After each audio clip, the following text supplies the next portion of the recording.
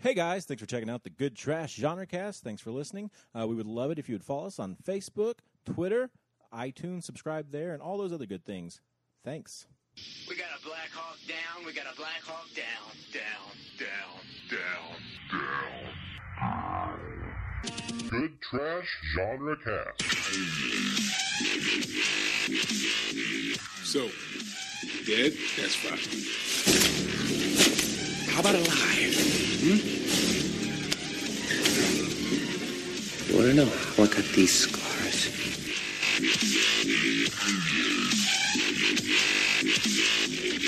Can you spell it? D-J-A-N-G-O.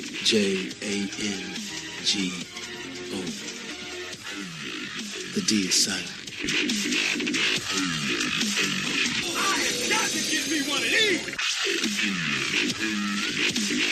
Luke, you're a wolf.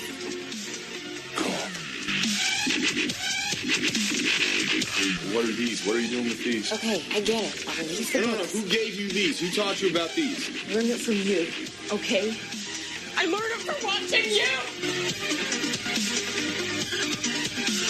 If it bleeds, we can kill it. It's your last chance to walk away. Are you kidding? It's 5 against 1. It's 3 against 1. How do you figure?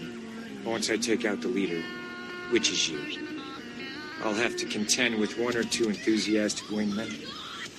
The last 2 guys, I always win. Are you done this before? It's getting late. Remember, you wanted this.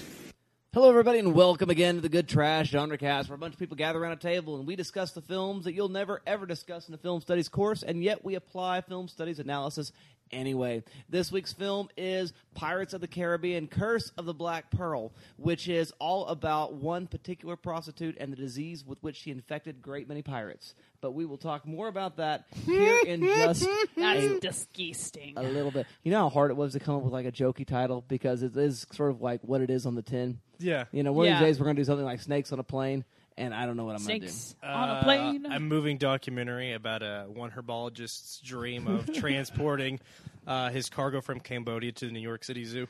Okay, well, maybe... Narrated by Samuel L. Heptologist? Jackson. Yeah. and Morgan Freeman. This continues our month-long discussion, our month-long marathon, You Don't Know Jack, which is the weirdest marathon we've ever done. We were typically doing films with the word Jack in the title, but with Arthur's host, Bick, he decided to bend the rules a little bit because they're more like guidelines anyway, and picked a film where the main character's name is Jack. So, there you go. Let's identify these disembodied voices coming to you live for your generic MP3 playing device. To my left, ma'am, if you would. My name's Alexander Bohannon, and you must start believing in ghost stories, Mr. Stewart. You're in one! Very, very good. To the extreme right, sir, if you would. My name is Dalton Stewart, and damn to the depths, whatever man thought of parlay. Thank you very much. To my right, sir, if you would. I am Arthur Gordon, and I may be the worst podcast you've ever heard of, but you have heard of me.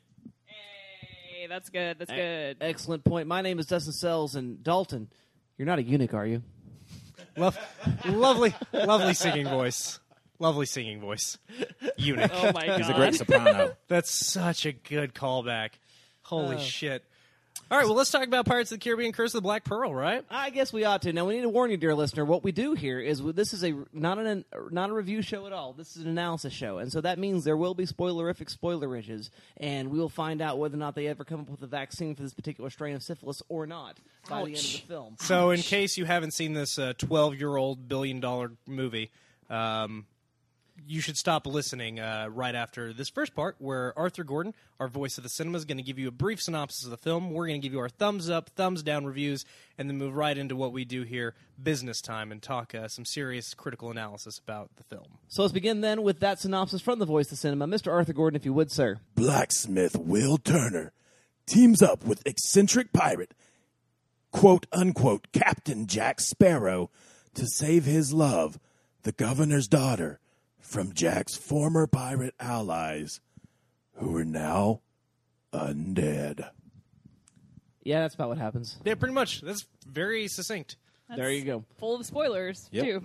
Well, Arthur, you picked the movie, so this is your fault. So go ahead and begin with your thumbs up, thumbs down review. Well, I actually kind of enjoy this movie and appreciate it more now than when I first watched it. When I came out, it got so hyped up by all of my friends that when I finally got around to watching it, I hated it. It just didn't live up to that hype for me, and I just couldn't do it. But now with time, I've given it room to aerate and breathe, and I switched it around a bit and then spit it into the goblet. And now I think it is a really solid film. I love the cast. I think they have a great chemistry together, all of them, really. And I think it's just a lot of fun. It's a different type of film, the swashbuckling, adventure, pirates. It just feels different, I think, from a lot of stuff that's coming out and still comes out. My only real issue is the length. It's long, and at times it feels really long. And I feel like they just keep stretching that narrative to try and make this into an epic, and it's a problem that really serves the whole trilogy, the original trilogy. Yeah, that pacing's definitely an issue with this. I forgot how long it was until I was like, how could this be longer than Mulholland Drive? And it is. Yeah. Each entry grows by 20 minutes. It's ridiculous. And so yeah, that third entry is just shy of 3 hours long. Ugh. Yeah. And I don't even know what's happening in that movie. You feel every second of that 3 hours. I watched 2 right after watching 1, and it feels longer, and they have that same, let's just throw some set pieces in here just to do some set pieces. But I started 3, and I'm still haven't finished it, and I don't even know what's happening. Nobody likes anybody. Nobody's friends with anybody. It's a weird damn movie. And people just fighting all over, and I don't know what's happening, except that somehow Elizabeth Swann becomes king of the pirates. Makes sense to me, I guess. I guess. Well, thank you very much, Mr. Arthur Gordon, for that thumbs up, thumbs down review. Ms. Alexander Bohannon, what say you in terms of review? Well, me hearties, I wanted to give you a thorough review of this movie, hopefully using this lovely tone of voice. No, I'm not going to do that to you. That's thank you for being my parrot on my shoulder, Arthur. This movie is really fun. I really enjoyed it. To be honest, I haven't enjoyed any of the films for New Jack. You Don't Know Jack so far. I didn't enjoy Jack Reacher Creature. I didn't really enjoy New Jack City, so it was refreshing. What do you mean you don't like New Jack City? Yes, I want to shoot you so bad. Please go on. I want to know how bad you want to shoot me. I'm fine. I'm done. Okay. It's not personal. Just business. It is just business. No, this movie is a lot of fun, and I was pretty engaged the whole time. I was honestly surprised, and I guess, when this came out 10 years ago, my age now. Okay, so, I was barely an adolescent. And no, screw you, Dustin. He, made a face of, I'm with a bunch of babies here. I really didn't really appreciate a lot of the comedic beats in this movie. There are some great comedy, parts in this movie, just some stuff of just the first thing you see is, I called him Legolas in my head. You see Orlando Bloom, former, stud Legolas, of everyone's heart. He messes with that candelabra on the wall, and then he breaks half of it and then hides it in an urn.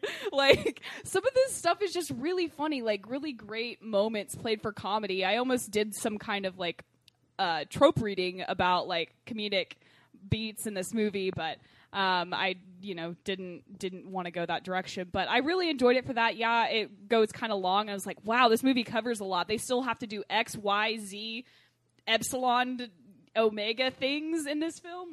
You have to, I went out of order, but they have to do a lot in this film. Otherwise, I thought it was fine, for sure. It was a romping good blockbuster. The CGI is it used to scare me, honestly, when I was a kid, but I'm glad that it looks a little wonky now. It looks a little crunchy now, but yeah, no, I thought it was pretty good. It was pretty fun.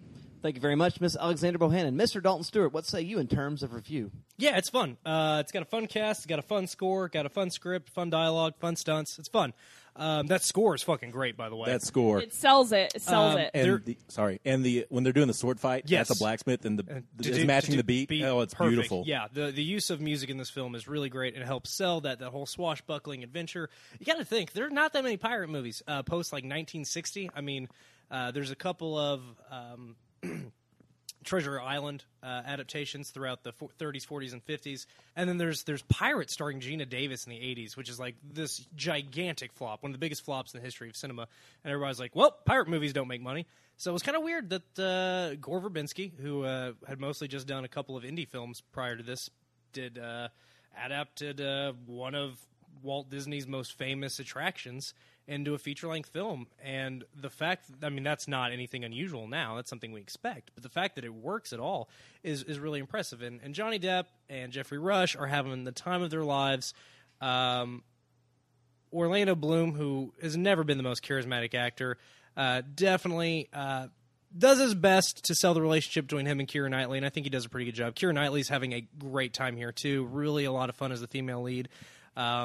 A strong female character that doesn't just mean she has a short haircut and tattoos and a gun. Yeah, which is what strong female character means a lot. Yeah, and I appreciated her in like contrast to the strong female pirate character because played by Zoe Saldana. Yeah, because there's there can be more than one strong female character in a movie. Crazy, I know. But yeah, it's fun from top to bottom. It really is. I mean, the dialogue in this movie is so hysterical. Jeffrey Rush says to Keira Knightley, that was a whole bunch of long words. We are but humble pirates. The thank you, Jack. No, we named the monkey Jack. The eunuch callback. You're a cheater, pirate. Like, it's so good. Like, snappy. Almost kind of screwball comedy-esque like beats in the dialogue. Yes, that's where I mean, that's for me half of what works so well about this movie is how funny it is. Yeah. The action set pieces are really well done. Me and Dustin were talking before we recorded about the level of practicality with the stunts in this film. I mean, they have actual wooden ships firing stuff at each other and blowing up and people jumping from ship to ship in these giant water tanks made to look like open ocean. It's pretty astonishing, and the sword fights are all really well done. Again, some of the CGI elements do not look good, but the fact that they stayed so close to practical effects in this first film work in its favor. Not something they did in the sequels. Honestly, and that was something that having only recently watched the sequels to this film, having not revisited the first one, in hindsight, it makes you really appreciate this first one so much more when you go back and look at those sequels that don't really work very well. So I was excited we watched this. It's a lot of fun. Thank you very much, Mr. Dalton Stewart. I would also say the movie is a rip-roaring, rollicking good time. It's fun. I like watching it. It is long. Johnny Depp's performance is amazing. That Keith Richards impersonation is just absolutely an inspired decision. Yeah, too bad he took this film and continued playing the Johnny Depp Silly Hat Show for about 10 years.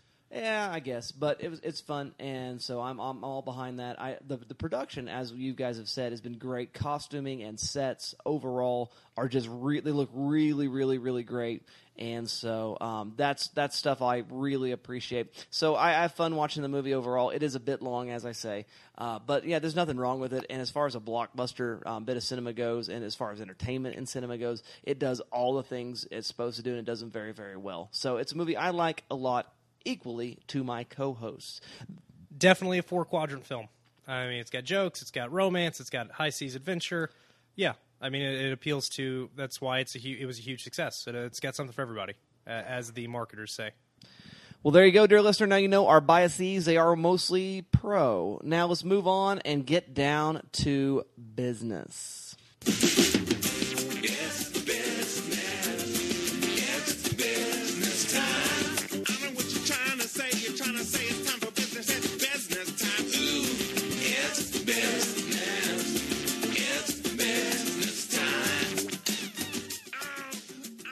That's right, dear listener. The business in question is analysis. We're going to bring that to you right here, right now, and we're going to go first with Mr. Arthur Gordon. What say you in terms of analysis? I want to talk a little bit about Johnny Depp and his career, and a little bit about Disney and what Pirates means to that. When Johnny started in the business, he quickly became a heartthrob, which is something he didn't really care for. His early roles on 21 Jump Street, Nightmare on Elm Street, kind of launched him into this team beat type of figure, and that's not something that he really wanted. He always wanted to be more of kind of this character actor and kind of an artist, I think. He's notoriously quiet, reserved as far as his fame goes. He doesn't watch his own movies after they're made. He's just kind of a different breed of monster. So he began searching out roles that were different and quirky. His early 90s films were filled with little indie and studio dramas or eccentric work. Benny and June, What's Eating Gilbert Grape, and probably most notably Edward Scissorhands. Oh, and then even like low-budget crime dramas like Donnie Brasco with Al Pacino. Yeah. They're all films we think back on and instantly think of Johnny. And throughout the 90s, he began to develop this identity as a character actor, leading man, kind of a hybrid of two different genres of actor. And in doing so, he started to become what we would call an auteur of commerce. Usually when we talk of auteur, we talk about directors and sometimes producers, such as Spielberg or Selznick. Or even Jerry Bruckheimer, the producer of this film. Yeah. Bruckheimer's Actions, Gone in 60 Seconds, and The Rock, I believe. And he produces a lot of Michael Bay's films. Yeah, I mean, he is definitely one of the biggest names in film production. Yeah. And so he was an actor by which studios would start to sell their movies. And in any of his collaborations with Tim Burton, which is 8 total, Depp's role and performance proves as pivotal to the meaning of any of those films as Burton's own role as the director. And this is the sort of history that we have with Depp. Pirates then plays a pivotal role in 2 areas, Depp's career and in box office sales. Pirates blew up at the box office. This was a major hit for the studio and for Depp, and it garnered award nominations for his role. It was a big deal when it came out. And much of the success was attributed to Depp's performance, and it since spawned 3 sequels with a 5th on the way. Pirates' success led Johnny's career full circle because in the guise of Jack Sparrow, Johnny Depp once again became a sex symbol, something he had always tried to avoid, so his career has come full circle at this point. He also threw a wrench into his persona, as every role he took post-Pirates saw him showcasing a variation on the Jack Sparrow character. This confident quirkiness ran rampant through his mid to late 2000s and early 20-teens oeuvre. The Depp of the 90s wore many faces and characters. Scissorhands was nothing like his portrayal of Ed Wood or Donnie Brasco. However, the similarities between Sparrow and Barnabas Collins and the Mad Hatter et al. Are much more striking.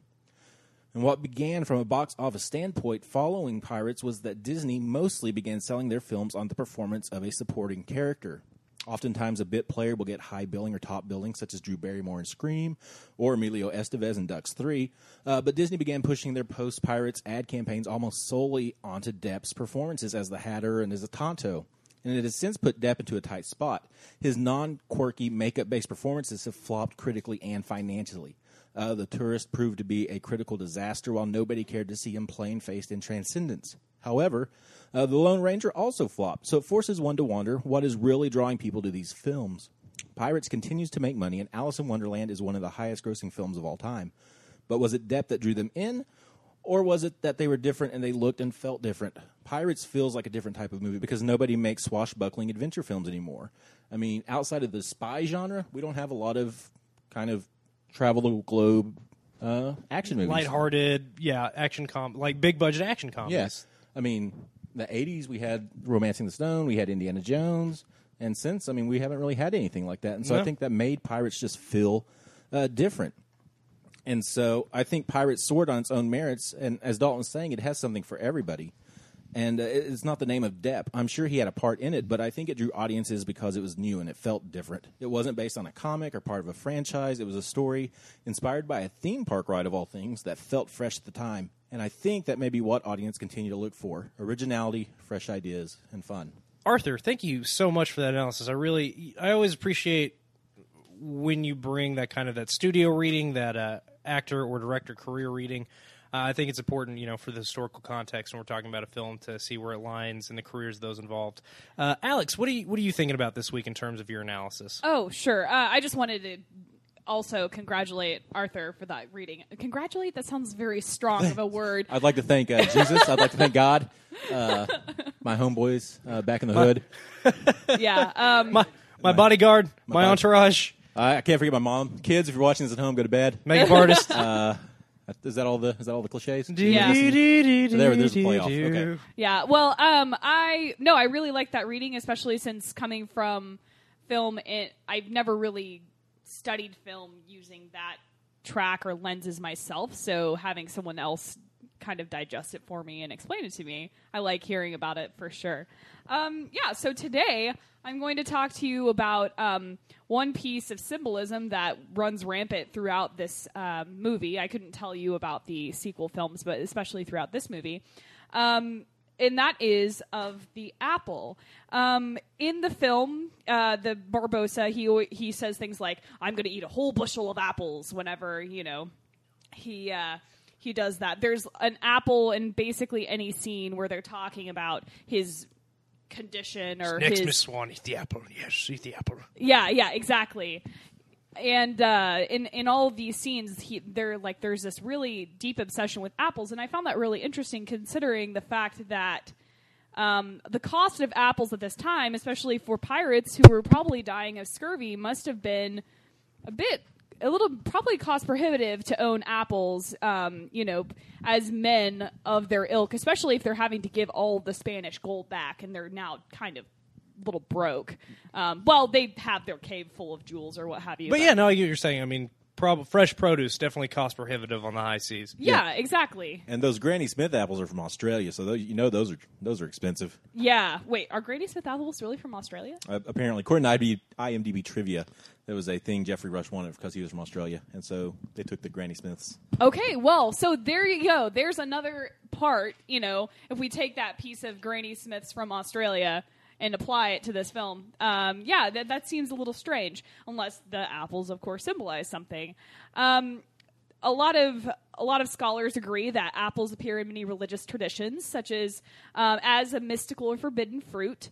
They're obviously across religions, across mythology and folk tales, and they're all. It's part of those kind of, I know there's a term for it, but it escapes me, but those myths that kind of transcend all these cultural boundaries, the myths of the great floods, and, there's lots of stories and lots of religions that have dealings with apples in them. And then, of course, you have popular Christian theology and ideology and Iconography. Thank you. Iconography that has, Adam and Eve, they're the ones, they're not picking a pomegranate, which I've read somewhere that might be more likely of a fruit that they plucked from the tree of the Garden of Good and Evil.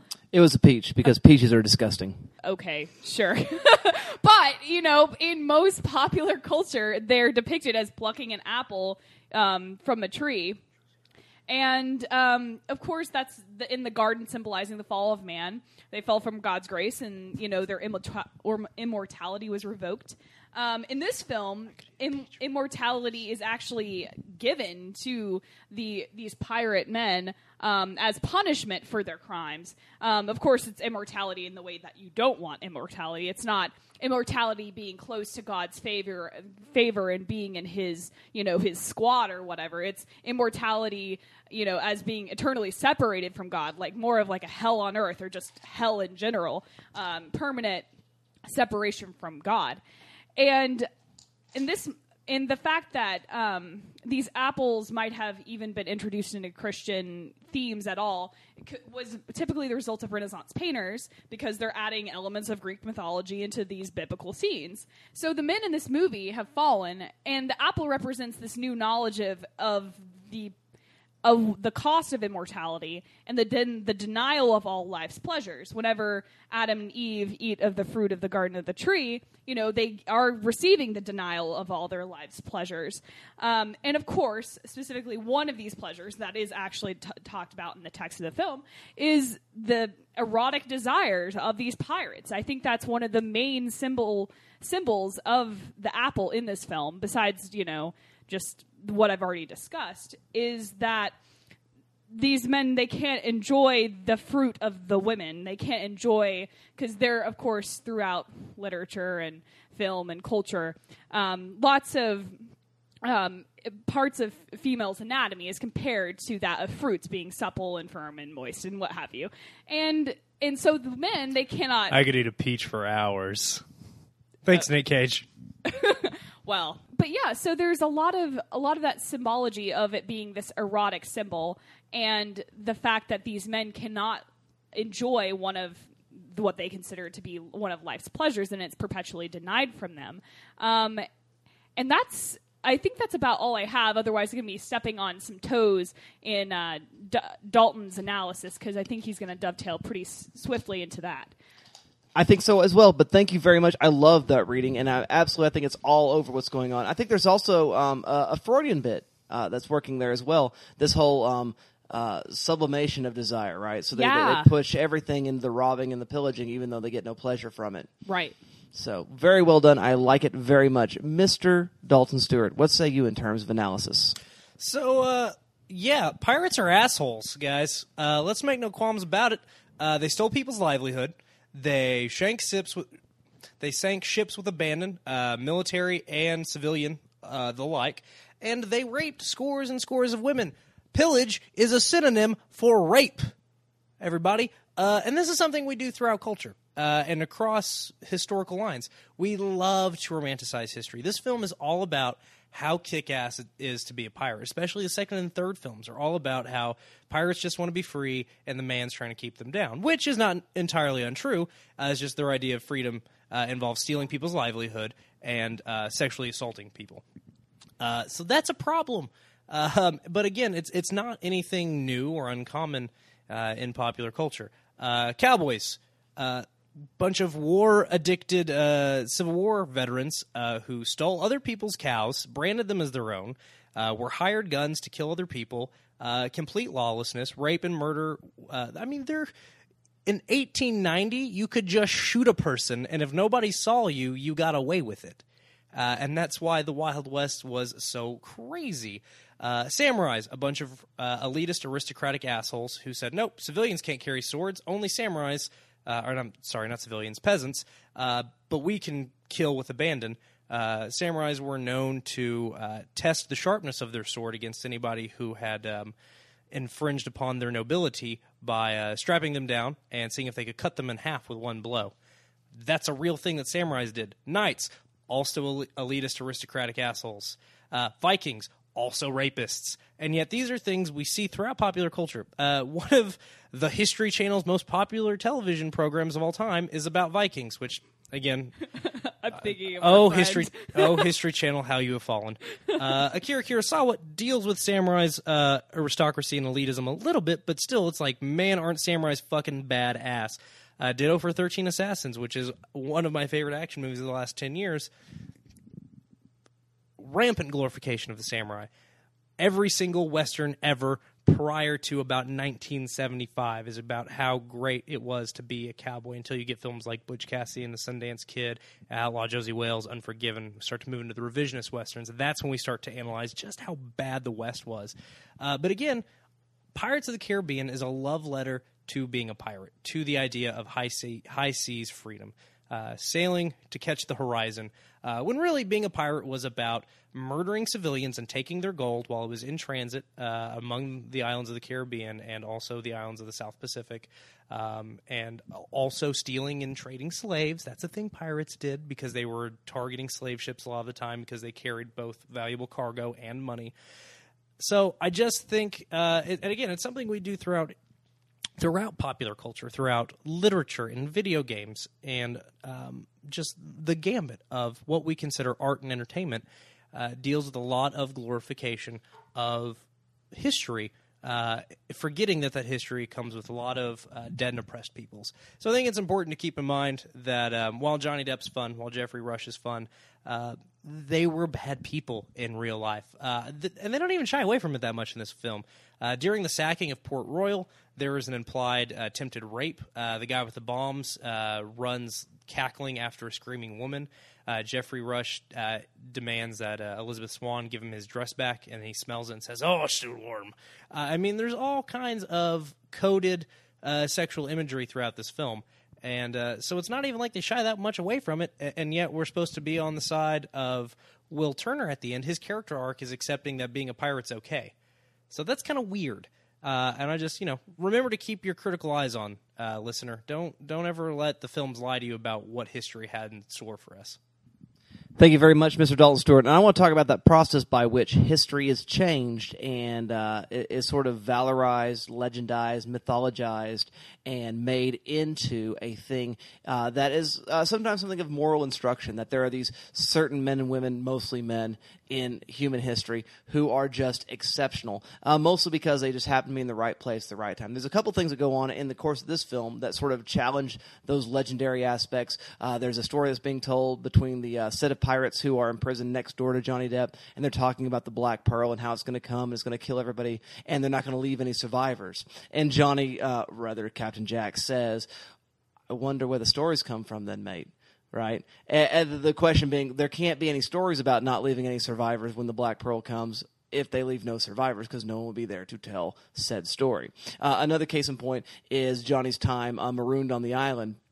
And what actually happened was he was there 3 days, and rum runners were using the island as sort of a storehouse, and they found him, picked him up. He was able to barter passage. But the story that's told is that after 14 days, starving and going mad, he went and sat in the ocean for 3 days, just up to his chest, I guess, in the water, and all the wildlife of the seas came to him and said, or not said, maybe they said, I don't even know. At this point, they could have been talking wildlife. It is a Disney film. But they all come to him. They probably sang a song about being under the sea, and there's nothing better down where it's wetter, probably. But nonetheless, and there's a Freudian imagery there for you as well, dear listener. But I move on. Racist Jamaican crab. Correct. But what ends up happening is the story is that he lashes together a handful of sea turtles and sails back in. And, of course, Elizabeth Turner asks the question. It's Will Turner. Oh, excuse me.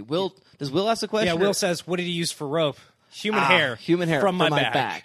Which is really funny. Which is amazingly hilarious. But there's a thing that happens when we tell stories, and again, the moral lesson for Jack Sparrow, even though Jack is far from a moral character. Oh, yeah, is he's that chaotic neutral for sure. There are human beings who are just blessed, endowed, whatever you want to say, with a certain degree of luck, ability, and just, sheer fortitude of will that you cannot shut them down. And we do this sort of thing all the time.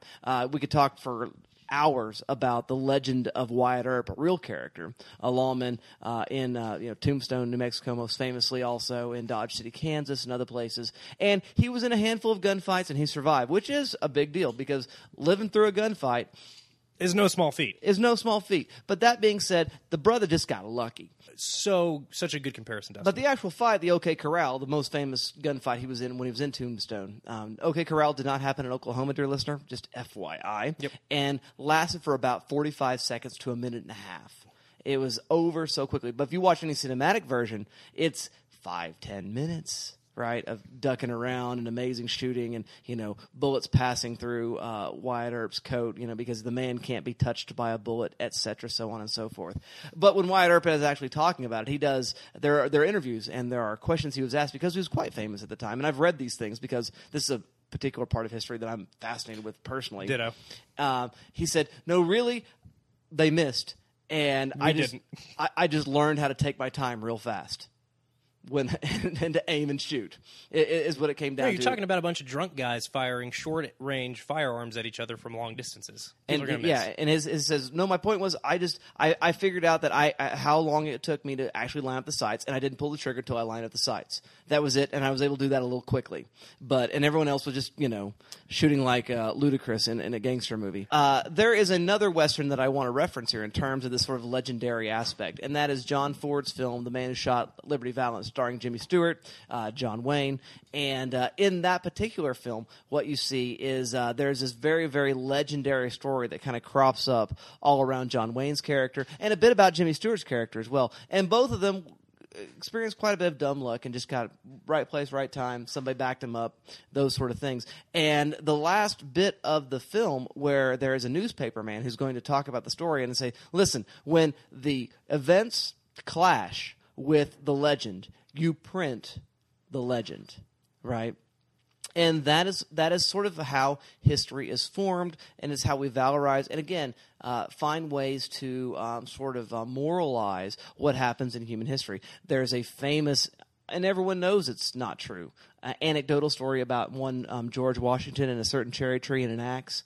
I cannot tell a lie. It was me that he didn't cut down no cherry tree, and he sure didn't tell the truth when he got busted. All right, but those sort of things teach the moral lesson. If you want to be a great man of great fortitude, therefore you do these things. Wyatt Earp, because of just the sheer force of his will and the sheer force of the justice that lived within his heart, was able to be successful in all of these encounters that he had with various and sundry, organized crime elements of the Wild West. The same thing being said here about the story about Captain Jack Sparrow, this particular pirate who eluded capture. The thing is, eluding capture is really not all that difficult. But if you do it for a while, it must be because you're sort of magic. Because the moral lesson then is you can't evade justice unless you're kind of magic. And all this ties into a certain theme that we tend to have now, this discussion about what's called revisionist history, or the revising of history.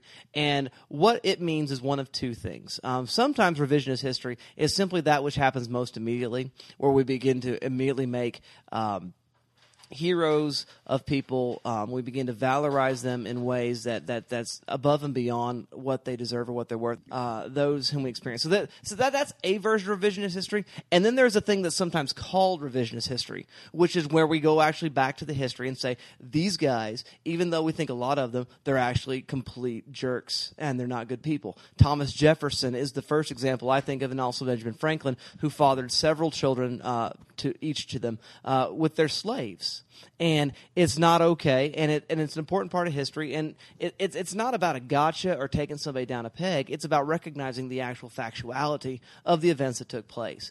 And so what we're seeing here in cinema is a really important conversation about how we muck up the historicity of what we actually experience. And the point being, dear listener, is that what happens in history, and again, this is bringing it back to the film Pirates of the Caribbean, Curse of the Black Pearl, is that we are seeing the formation of legend and for the purpose of morality. And so you see this transition beginning to happen with the Commodore as the initial 45 minutes of the film, where he is clearly the worst pirate he's ever seen. But because of dumb luck and just good fortuitous events and some people showing up and doing some things, he escapes, and somebody else has to tell him that is the best pirate I've ever seen, and he has to go ahead and condescend to the fact and say, yes, it would happen to appear so. Jack Sparrow's not a particularly good pirate, as it turns out. He's pretty mediocre pirate, I think. Yeah, he's thoughtful, and he's sort of got plans and whatnot, but they never really quite actually work out. Even when he has this big scheme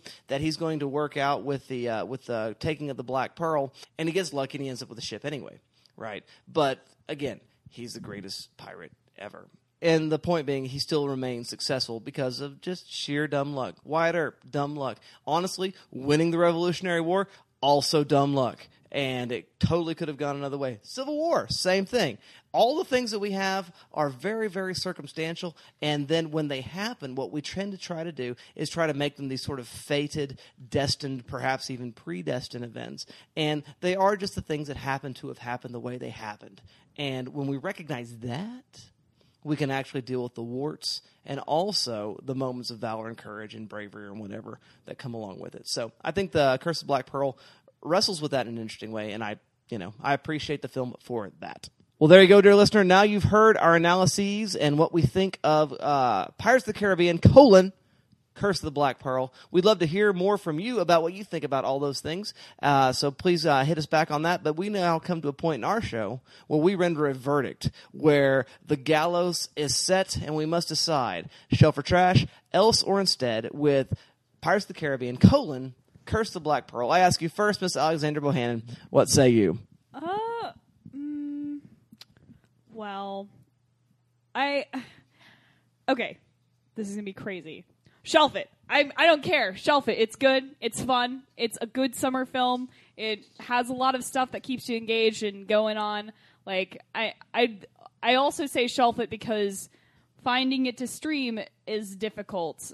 So probably need to own it if you ever want to watch it. And I would say watching it again, at least the first one, because honestly, in my personal canon, I look at this film as a standalone. I don't really consider it in there's more stories to be told about these people. It looks pretty closed-doored, and I like just leaving it there. So I would shelf it. It's fun. It's a blast. So other things you should also check out if you're interested in Pirates of the Caribbean. Errol Flynn movies obviously. I mean, pirates, all that. And then, of course, I would also recommend The Princess Bride, which, of course, Carrie Elwes is channeling Errol Flynn a lot in that movie. Excellent choice. But it has, like, a lot of the high adventure elements that, you know how we were talking earlier, is like, where did all these high adventure movies go whenever, you know, Romancing the Stone and Indiana Jones, like, that kind of fell away. Well, I mean, that's kind of in a similar time period of film. So go check those movies out, definitely, for sure. I mean, there's lots of pirate movies, especially in like the older generation of film. Thank you very much, Miss Alexander Bohannon. Mr. Dalton Stewart, what do you say? Shelf or trash, else or instead? I can't recommend you buy this film. I mean, it's pretty disposable. You know, we're sometimes very generous with the shelving on this show. I don't feel the need to be particularly generous with this one. I mean, it's fun. Like I said, it's fun until your daddy takes your T-Bird away, but yeah, I can't recommend you own it. You don't need to own Pirates of the Caribbean: The Black Pearl. It's the motherfuckers on cable all the time. That is true. And also, it gave us all those really not particularly good sequels, and for that, I will never forgive it. Oh, yeah. No, that said, I do like the film quite a bit, and I got to give it 6 monkeys named Jack out of a possible 7. To watch with it, really anything but the sequels to this film, because they're not good. Yeah, they're no way. way too long, and they're a waste of your time. You could watch other fun Orlando Bloom movies, like the Lord of the Rings films, where he plays Legolas. He's got one of his very first roles in Black Hawk Down, which we've done on this show, and I think is a very good film. You could watch other Johnny Depp movies. There's a lot of them. A lot of them are not very good, but he is pretty. When he's good, he's great. Jeffrey Rush is always amazing. The only time I think I've ever seen him play an Australian was in The King's Speech. That was a fun tidbit to learn. Keira Knightley's good in everything she does. Check out their other works. Gore Verbinski hasn't made very many other movies that are worth watching, in my opinion. But I think the cast of this film has been in some good ones. So, following Curse of the Black Pearl, I think he's done some early work that I might have seen, but I can't remember off the top of my head, to be perfectly honest with you. But yeah, man, I can't recommend you buy this movie, but it's definitely worth a watch. Thank you very much, Mr. Dalton Stewart. Mr. Arthur Gordon, shelf or trash, else or instead? I would say shelf it. I think it's just a lot of fun. I think it's a throwback to a different time in cinema, and so I think it just works in a lot of ways. And the cast, you know, it's just fun. I give it 7 sea turtles roped together by body hair out of 9 and 3/4. And I would say pair this with The Pirates, Band of Misfits, the that is so stop-motion good. Film from a couple years ago, which is just a lot of fun, a lot of great comedy and writing. I would also pair this with Pirate Radio, starring Bill Nighy, who features prominently in the sequels as Davy Jones.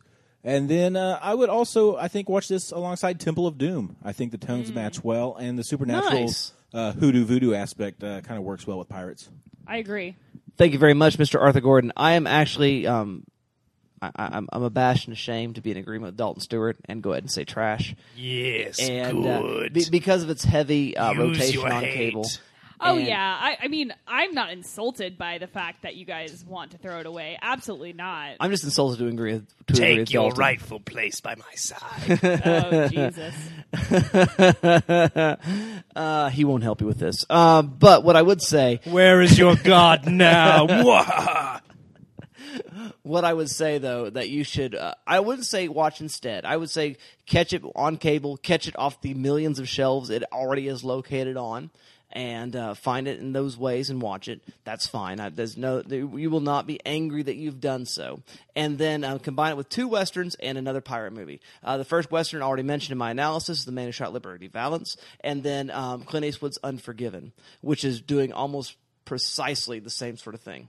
Then I would also say that there is a fantastic made-for-TV TNT movie out of the late 80s, early 90s. I don't know when. I caught it live on the air, starring one Charlton Heston as Long John Silver. It's a Treasure Island remake. And a very, very young Christian Bale as Jim Hawkins. Get your stinking claws off me, you damn dirty pirates. But what's really fun about the movie, it's got all the swashbuckling and piracy, and it's got all the violence and all those sort of things that go along with it. But it's also got a bit of the tone of the humor, and in a lot of ways, Johnny Depp's the writing of Johnny Depp's character, now the performance of Johnny Depp's character, is very similar. That Long John Silver is always just a step or 2 ahead. right? And there's this idea of these pirate codes and the use of black spots and that kind of stuff. And there's a fantastic monologue where Charlton Heston realizes that the black spot that has been handed to him at a certain point has been cut from a Bible. And his performance of it is really fantastic. Well, that's just a great monologue. I mean, it shows up in every adaptation of Treasure Island, including Treasure Planet, which we did on the show way back. So those are my recommends to your listener. Your syllabus just got a little bit longer. Let's move on to how you could actually contribute to the conversation. We want that so badly. We want to hear what you think about what we said, what we didn't say, what we should have said, and we would love to hear your quibbles and or agreements with our analysis / review or thoughts. Oh, I didn't even give it a rating. I do give this particular film 6.5 still warm dresses out of a possible 11. And I would like to also give this a rating, which I previously neglected. I would like to give it 15 rums being gone out of a possible 18. Rum's all gone. Yeah. Because, I mean, we didn't ever talk about how the rum was gone. It is kind of funny. Johnny Depp's alcoholism is a little disturbing, honestly, if you want to come right down to it. There you go, dear listener. Now, let's talk about those social media means. Mr. Arthur Gordon, do you know anything about that? Yeah, you can find us on Facebook, facebook.com/GoodTrashGenreCast. We have quite a bit of feedback coming in this week, so that's cool. In regards to our song game, the original songs from New Jack City, Fran King says, hope y'all are having a good summer. I have 3 suggestions, but I'm not sure the first 2 were specifically written for their film. He mentions first Mrs. Robinson from The Graduate, which did exist previous, I believe. Good pick, though. But that movie's just got a great soundtrack from top to bottom. It's perfect, yeah. There's also a great use of the cover, the Mrs. Robinson cover by the Lemonheads in Wolf of Wall Street, which is a song from the 90s, but the use of the cover in that movie is awesome. He also mentions Time Warp from Rocky Horror as one of his film favorites. And then he mentions Xanadu, and he says, don't judge. I ain't going to hate on that. That's funny. That's good. I like that. Thanks, Fran. Then, in regards to an article we posted on Facebook from the NPR about misogyny in Straight Outta Compton and hip-hop in general, Caleb Masters states, love the movie and highly recommend it, but the question of misogyny in a few key scenes is unnerving. Then again, it is a piece of the culture the film is portraying, so it gets complicated. Sam Lacates asks that we please do Primer at some point. To which I reply, it could happen because Arthur loves time travel. Yes, please. And I love that movie. We did do Shane Carruth's Upstream Color last February, if you're interested in hearing that, listener. On a Throwback Thursday post mentioning Event Horizon, Randall Bays says, I love this film. So, trying to get some love for the Event Horizon show, and Randall enjoys that movie. And then from Google Plus, we had Luis Angel Rosario says that World War Z is a must-see for any zombie fan and a must-have for any zombie collection. 2 thumbs up, exclamation point, exclamation point, exclamation point, smiley face. So, Luis, thanks for that feedback. We appreciate that. We received an email, thanks to Dalton, about some maybe upcoming promotion stuff. He says, hi, Dalton. Your friend Caleb, who is featured in our film, said that you might be interested in viewing our director, J.T. Hathaway, for the film Upland, I believe is what it's called. And they gave us some links to a trailer and some things like that. And so it's exciting times for us as we can hopefully promote some indie films and directors. Yeah, it's a 16mm short film. My friend Caleb Bruza showed me. He's in it. Really cool trailer. Definitely got some shades of David Lynch in there. And again, anything being shot on film at the independent level is always really cool. Thank you very much, Mr. Arthur Gordon. Mr. Dalton Stewart, do you know anything else about social media means by which conversations might be held? When I get back on the internet, I'm going to get me a whole bushel of followers. Ladies and gentlemen, you can find pretty good one. the Good Trash Genre Cast, thank you, Arthur, on Twitter at good_trash. Any feedback coming in from that Twitter? Lots of retweets and favorites, really quite a large amount, both for our Jack Reacher shows and our Jack Reacher show and our New Jack City show. Brigham Cole shared a link from birthmoviesdeath.com, formerly known as badassdigest.com, announcing that Tom Hardy would be producing an adaptation of the Vertigo comic series 100 Bullets, which is great. Very, very good. And I love Tom Hardy, and I love that comic book, so that's very exciting. New followers in the form of Lux Lisbon, which is apparently a London-based indie rock band. Another one, new follower, at Mega Ran, who is a teacher, rapper, and hero, according to his Twitter bio. We also got something from a friend of the show and occasional guest host, Kirsten Thurkelson. That's at Cranston on Twitter. She asked if we had ever considered doing a Wild Wild West episode, and Arthur replied to her, maybe during Fresh Prince February, and then Arthur proposed a lineup for said marathon, Men in Black, Wild Wild West, I, Robot, and I Am Legend, and Kirsten's request got quite a bit of feedback, so I think that's something the listeners want to see. And that is what we've got coming in the way of feedback from the Twitterverse this week. Well, thank you very much. Of course, dear listener, you can give us comments also on iTunes and reviews. Those are so helpful for us getting more good trash out there in the world. We're trying to pollute the world with all of our good trash thoughts and analysis. And so please help us in doing that. You can leave comments also at Stitcher and at the Podbean site, goodtrashgenrecast.podbean.com. And we'd love to hear from you there. But enough of this foolishness, guys. I think it's about time to play the game. Time to play the game. Time to play the game. This week's game, dear listener, is our favorite trends in pop culture cinema. That's right. Favorite trends in popular culture cinema, or pop cultural movements started by cinema. Brought to you by Pirates of the Caribbean, Curse of the Black Pearl. Pirates of the Caribbean, Curse of the Black Pearl. Who else is tired of seeing Jack Sparrows at the medieval fair? Oh, my gosh. Are we not all? Thank you so much for that observation. So many damned white men with dreadlocks. It's a bad thing. Well, Mr. Dalton Stewart, what are your favorite picks? Well, I really just want to talk about one in particular, and that is the deluge of zombie-related media that we are under. And I really think we can trace the roots back of this. Obviously zombies were very popular throughout the late 60s into the mid-80s, thanks to George A. Romero. His film Night of the Living Dead was not particularly successful upon its release, but was hugely influential. His Dawn of the Dead was a huge hit based on its budget, and I think has had an immeasurable impact on horror cinema. But I think you can trace, the start of this current zombie trend back to a couple of things in particular, starting in the late 90s with the Resident Evil video games from Capcom, which then inspired the Resident Evil film in 1999 starring, 2001, somewhere between 99 and 2001, because the sequel was 2004. But the Resident Evil film, also 28 Days Later, and the Dawn of the Dead remake in 2004. And I think all of those three films in particular showed that there was a market for zombie films still. In 1997 or 98, when they were shooting The Faculty, Robert Rodriguez actually mentioned on the set to Josh Hartnett and Elijah Wood that he was interested in them being in a zombie movie that would one day become Planet Terror, because he thought zombies were about to come back in a big way. And the man was correct. They have exploded. They're huge. I mean, Dawn of the Dead is one of the The Walking Dead is one of the most successful television shows in the history of cable television, and I think that's in no small part to the really huge hits that Dawn of the Dead remake and 28 Days Later were at the box office. I mean, they were smashes. And Resident Evil, the film adaptation was no slouch itself. It spawned a shitload of sequels. I think things really kicked off with Zombieland in 2008, 2009, which was a huge commercial success.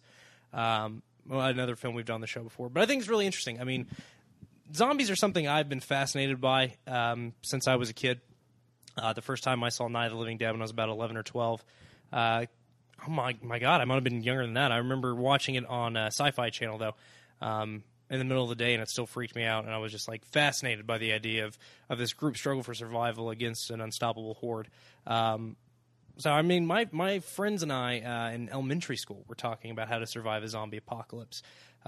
Shortly after that, these huge zombie hits. And then, now there's a book about how to survive a zombie apocalypse and a sequel to it, World War Z, that became one of or the highest grossing zombie film of all time. So I think it's very interesting to see this trend, something that started out as a niche horror subgenre, turn into this global phenomenon. I mean, there's zombie everything, zombie beers, zombie playing cards, more zombie video games than you can shake a stick at.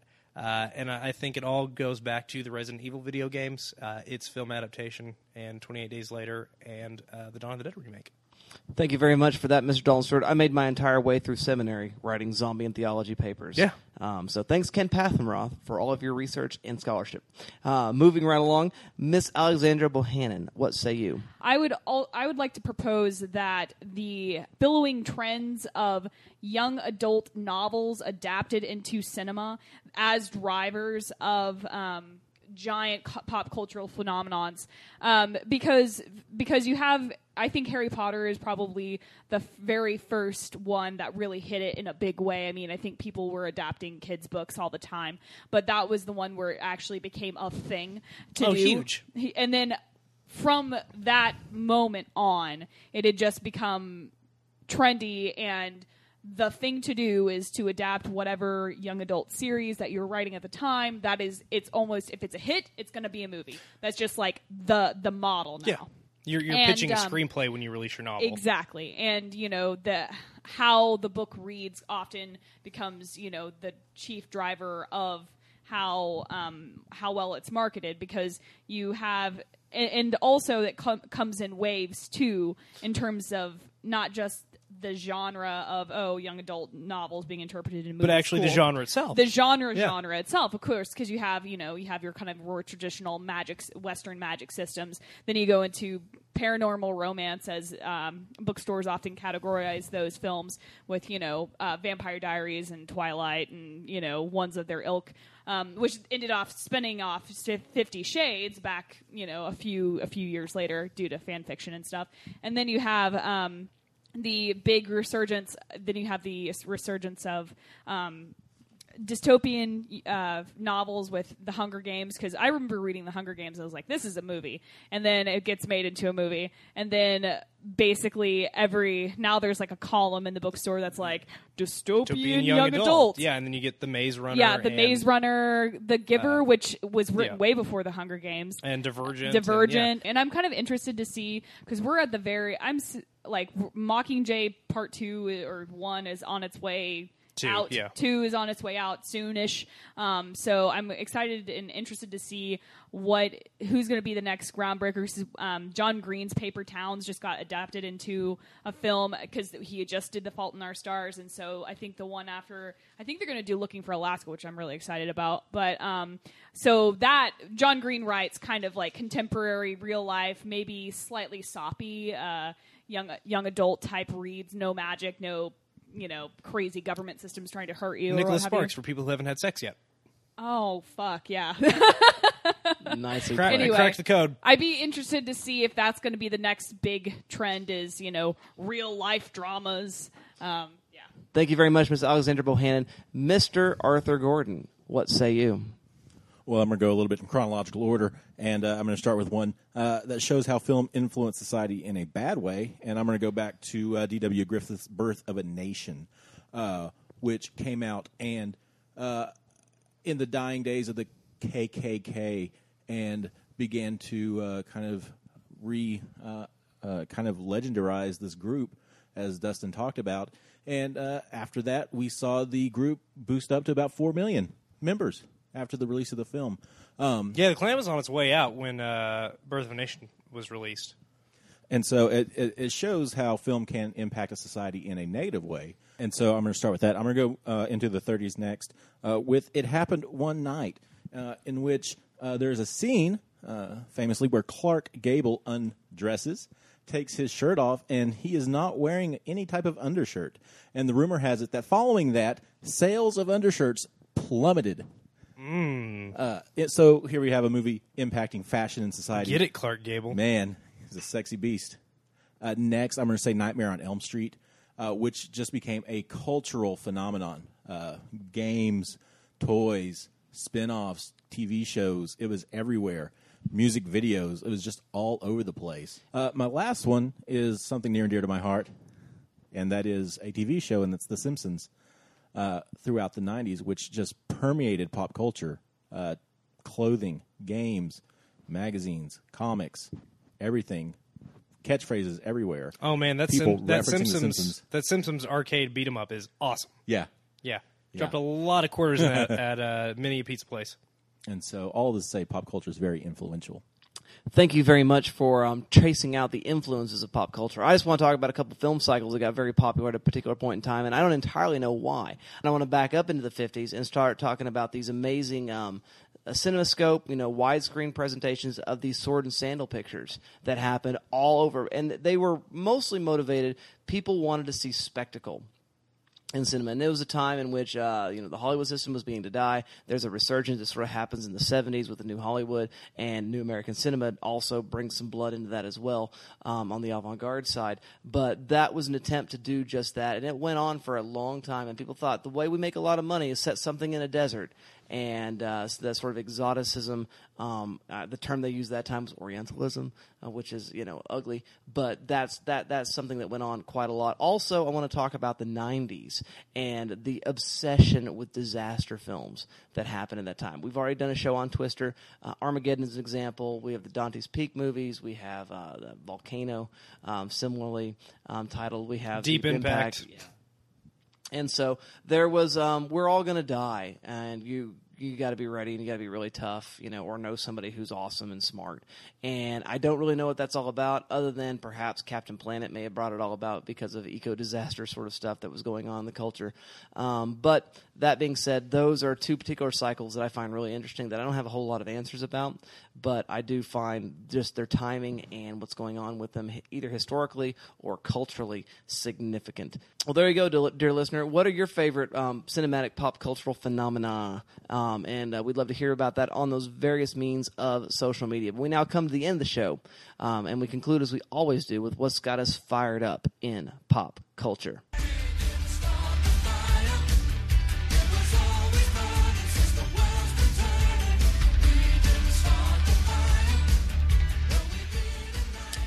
There you go, dear listener. That's that catchy music that brings us right into that. Mr. Dalton Stewart, are you fired up this week in pop culture? I am, yeah. I was in Kansas City this weekend, and I had an opportunity to go to the Alamo Drafthouse and see Doug Benson do one of his Benson movie interruptions.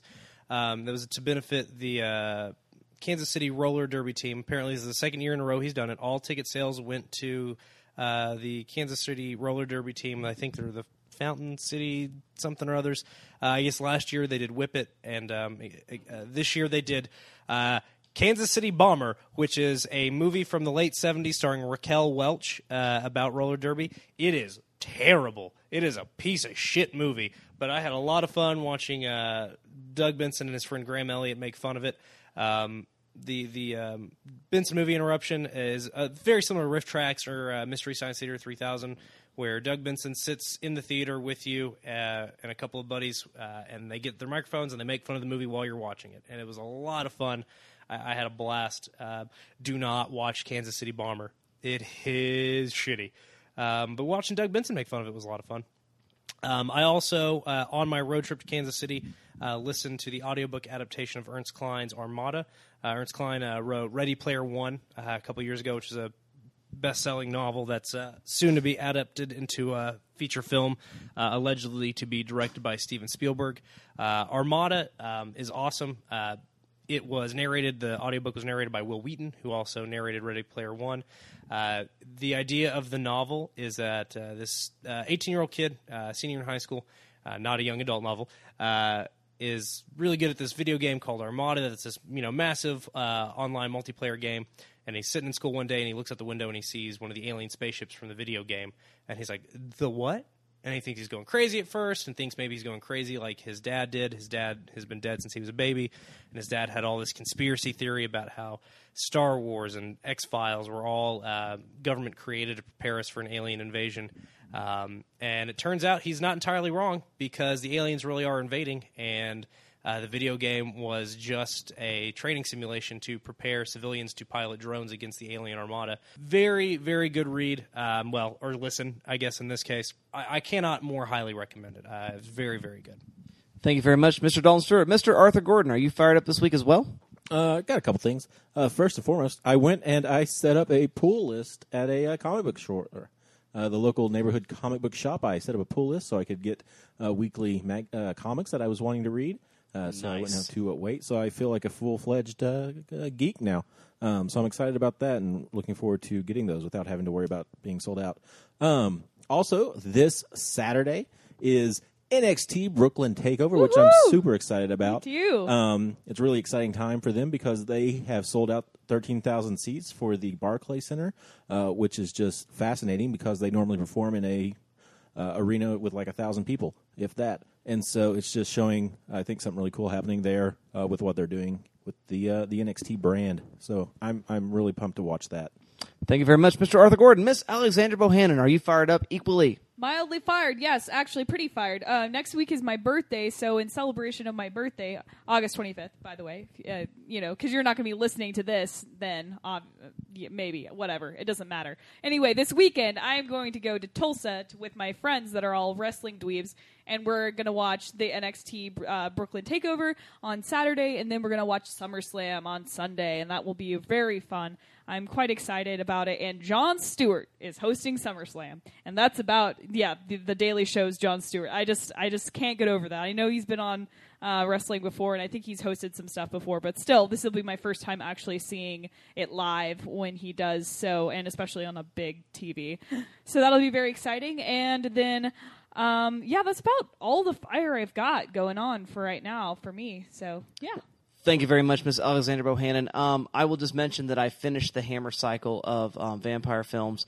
Oh, that's why it's on the brain. Well, that and I'm teaching it. Oh, yeah. And so that's exciting. I did see The Legend of the Seven Golden Vampires, the Hammer Shaw Brothers co-production. It's got Dracula involved to an extent, and I would say this, it's a pretty lousy Dracula story and some pretty fun kung fu.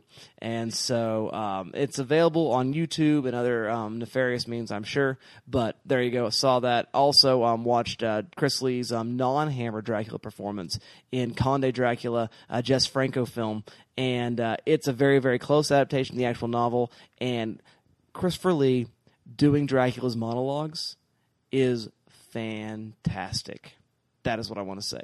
He's just really, really brilliant and really, really good in that. Finally, I've begun my classwork at Oklahoma State in my PhD in film studies, and it's all Frenchy films for me right now, and I was able to see District B13. Oh, man. Yes. So there's a thing called parkour. And before that was a thing, there was this movie. And this movie sort of made it a thing. So when you see like Jason Bourne doing parkour, it's because they're ripping off this French film directed by one Luc Besson. Yeah. And I think Luc Besson was just a producer. Nice director. Is he the director of it? Well, it's starring and action choreographed by the two creators of parkour. I don't know if you knew that. Yeah. That is a fun movie. Yeah, it's dumb as all get out. Oh, it's stupid as shit, but it's good. Yeah, I had a blast, and apparently the sequel is available on Netflix, as is the original. Yeah, B13 Ultimatum is streaming. The original, I don't know if it is. I thought right it was. now. It was at one time. I'm gonna go find it. When I got done, I said, "Well, that was a movie," and so I didn't rate it very high, but I gave it a heart on Letterboxd because I did like it very, very much. Dear listener, what are you fired up about? We'd love to hear about that. Give us that feedback via all of those magical means of social media already mentioned on the program. Next week's film is a little Robin Williams joint as we continue our You Don't Know Jack series, and we're going to look at a film called, well, Jack, starring Robin Williams. Nature has given us all an internal clock. Your son's seems to be ticking faster than usual. But he's healthy. Absolutely. However, his cells are developing at 4 times the normal rate. If this continues throughout his life, by the time he reaches age 10, he could appear to be an ordinary, full-grown, 40-year-old man. I'm telling you, he's our age, but he looks 40. Jack Powell is a grown-up on the outside. Why ain't he in school? But on the inside, Marco. Bolo, he's all boy. Don't touch me. I think that Jack should start going to public schools. I don't think he can fit in. Just can't sleep out of scare dream. Can I sleep in here? Yeah, of course, buddy. Are you sure he's ready for this? The rest of the world I'm worried about. Dad. Now, he's about to embark on the biggest adventure of his life. Everybody, this is Jack Powell. The 5th grade. Whoa, no way. Jeez, he looks like my dad. Look at your hairy arms and your eyebrows. Yeah, he has receding hairline. How old are you? I'm 10. You're either not 10 or you're a freak. I'm not a freak. You're a freak, 4 eyes. He's 10. Hey, big guy, you shoot hoops? Me? No, the 40-year-old kid behind you. My mother's coming in to meet the principal today. So? Well, you're going to do the principal. So tell me, what happened to Principal Nagaya? Yeah, he had the squirts. He had diarrhea. Oh, boy, that's more than I needed to know. You know, the maximum weight up here is 150 pounds. I don't think this is a good idea. If you want to have lunch or something, we can talk about Louis and what do you think? And for it, Hollywood Pictures presents Robin Williams Unstoppable! in the story of a boy. Did Jack come out and play? He made every moment count. When I grow up, I want to be like the big guy. My best friend, Jack. Okay, listen, Dad, I gotta go. No, I really gotta go. Number one. Jack. Directed by Francis Ford Coppola. And thus we shall conclude our You Don't Know Jack series. Again, this is a Francis Ford Coppola directed film, which is kind of hilarious. And we're kind of excited to be talking about that. But you know what? We're excited to talk about movies because talking about movies with people you care about and having real conversation about what they mean makes the movie watching experience so much more fun. So take a look at that. Take a look at Pirates of the Caribbean, Curse the Black Pearl. And we'll see you next time. More rum for the pirates. More rum.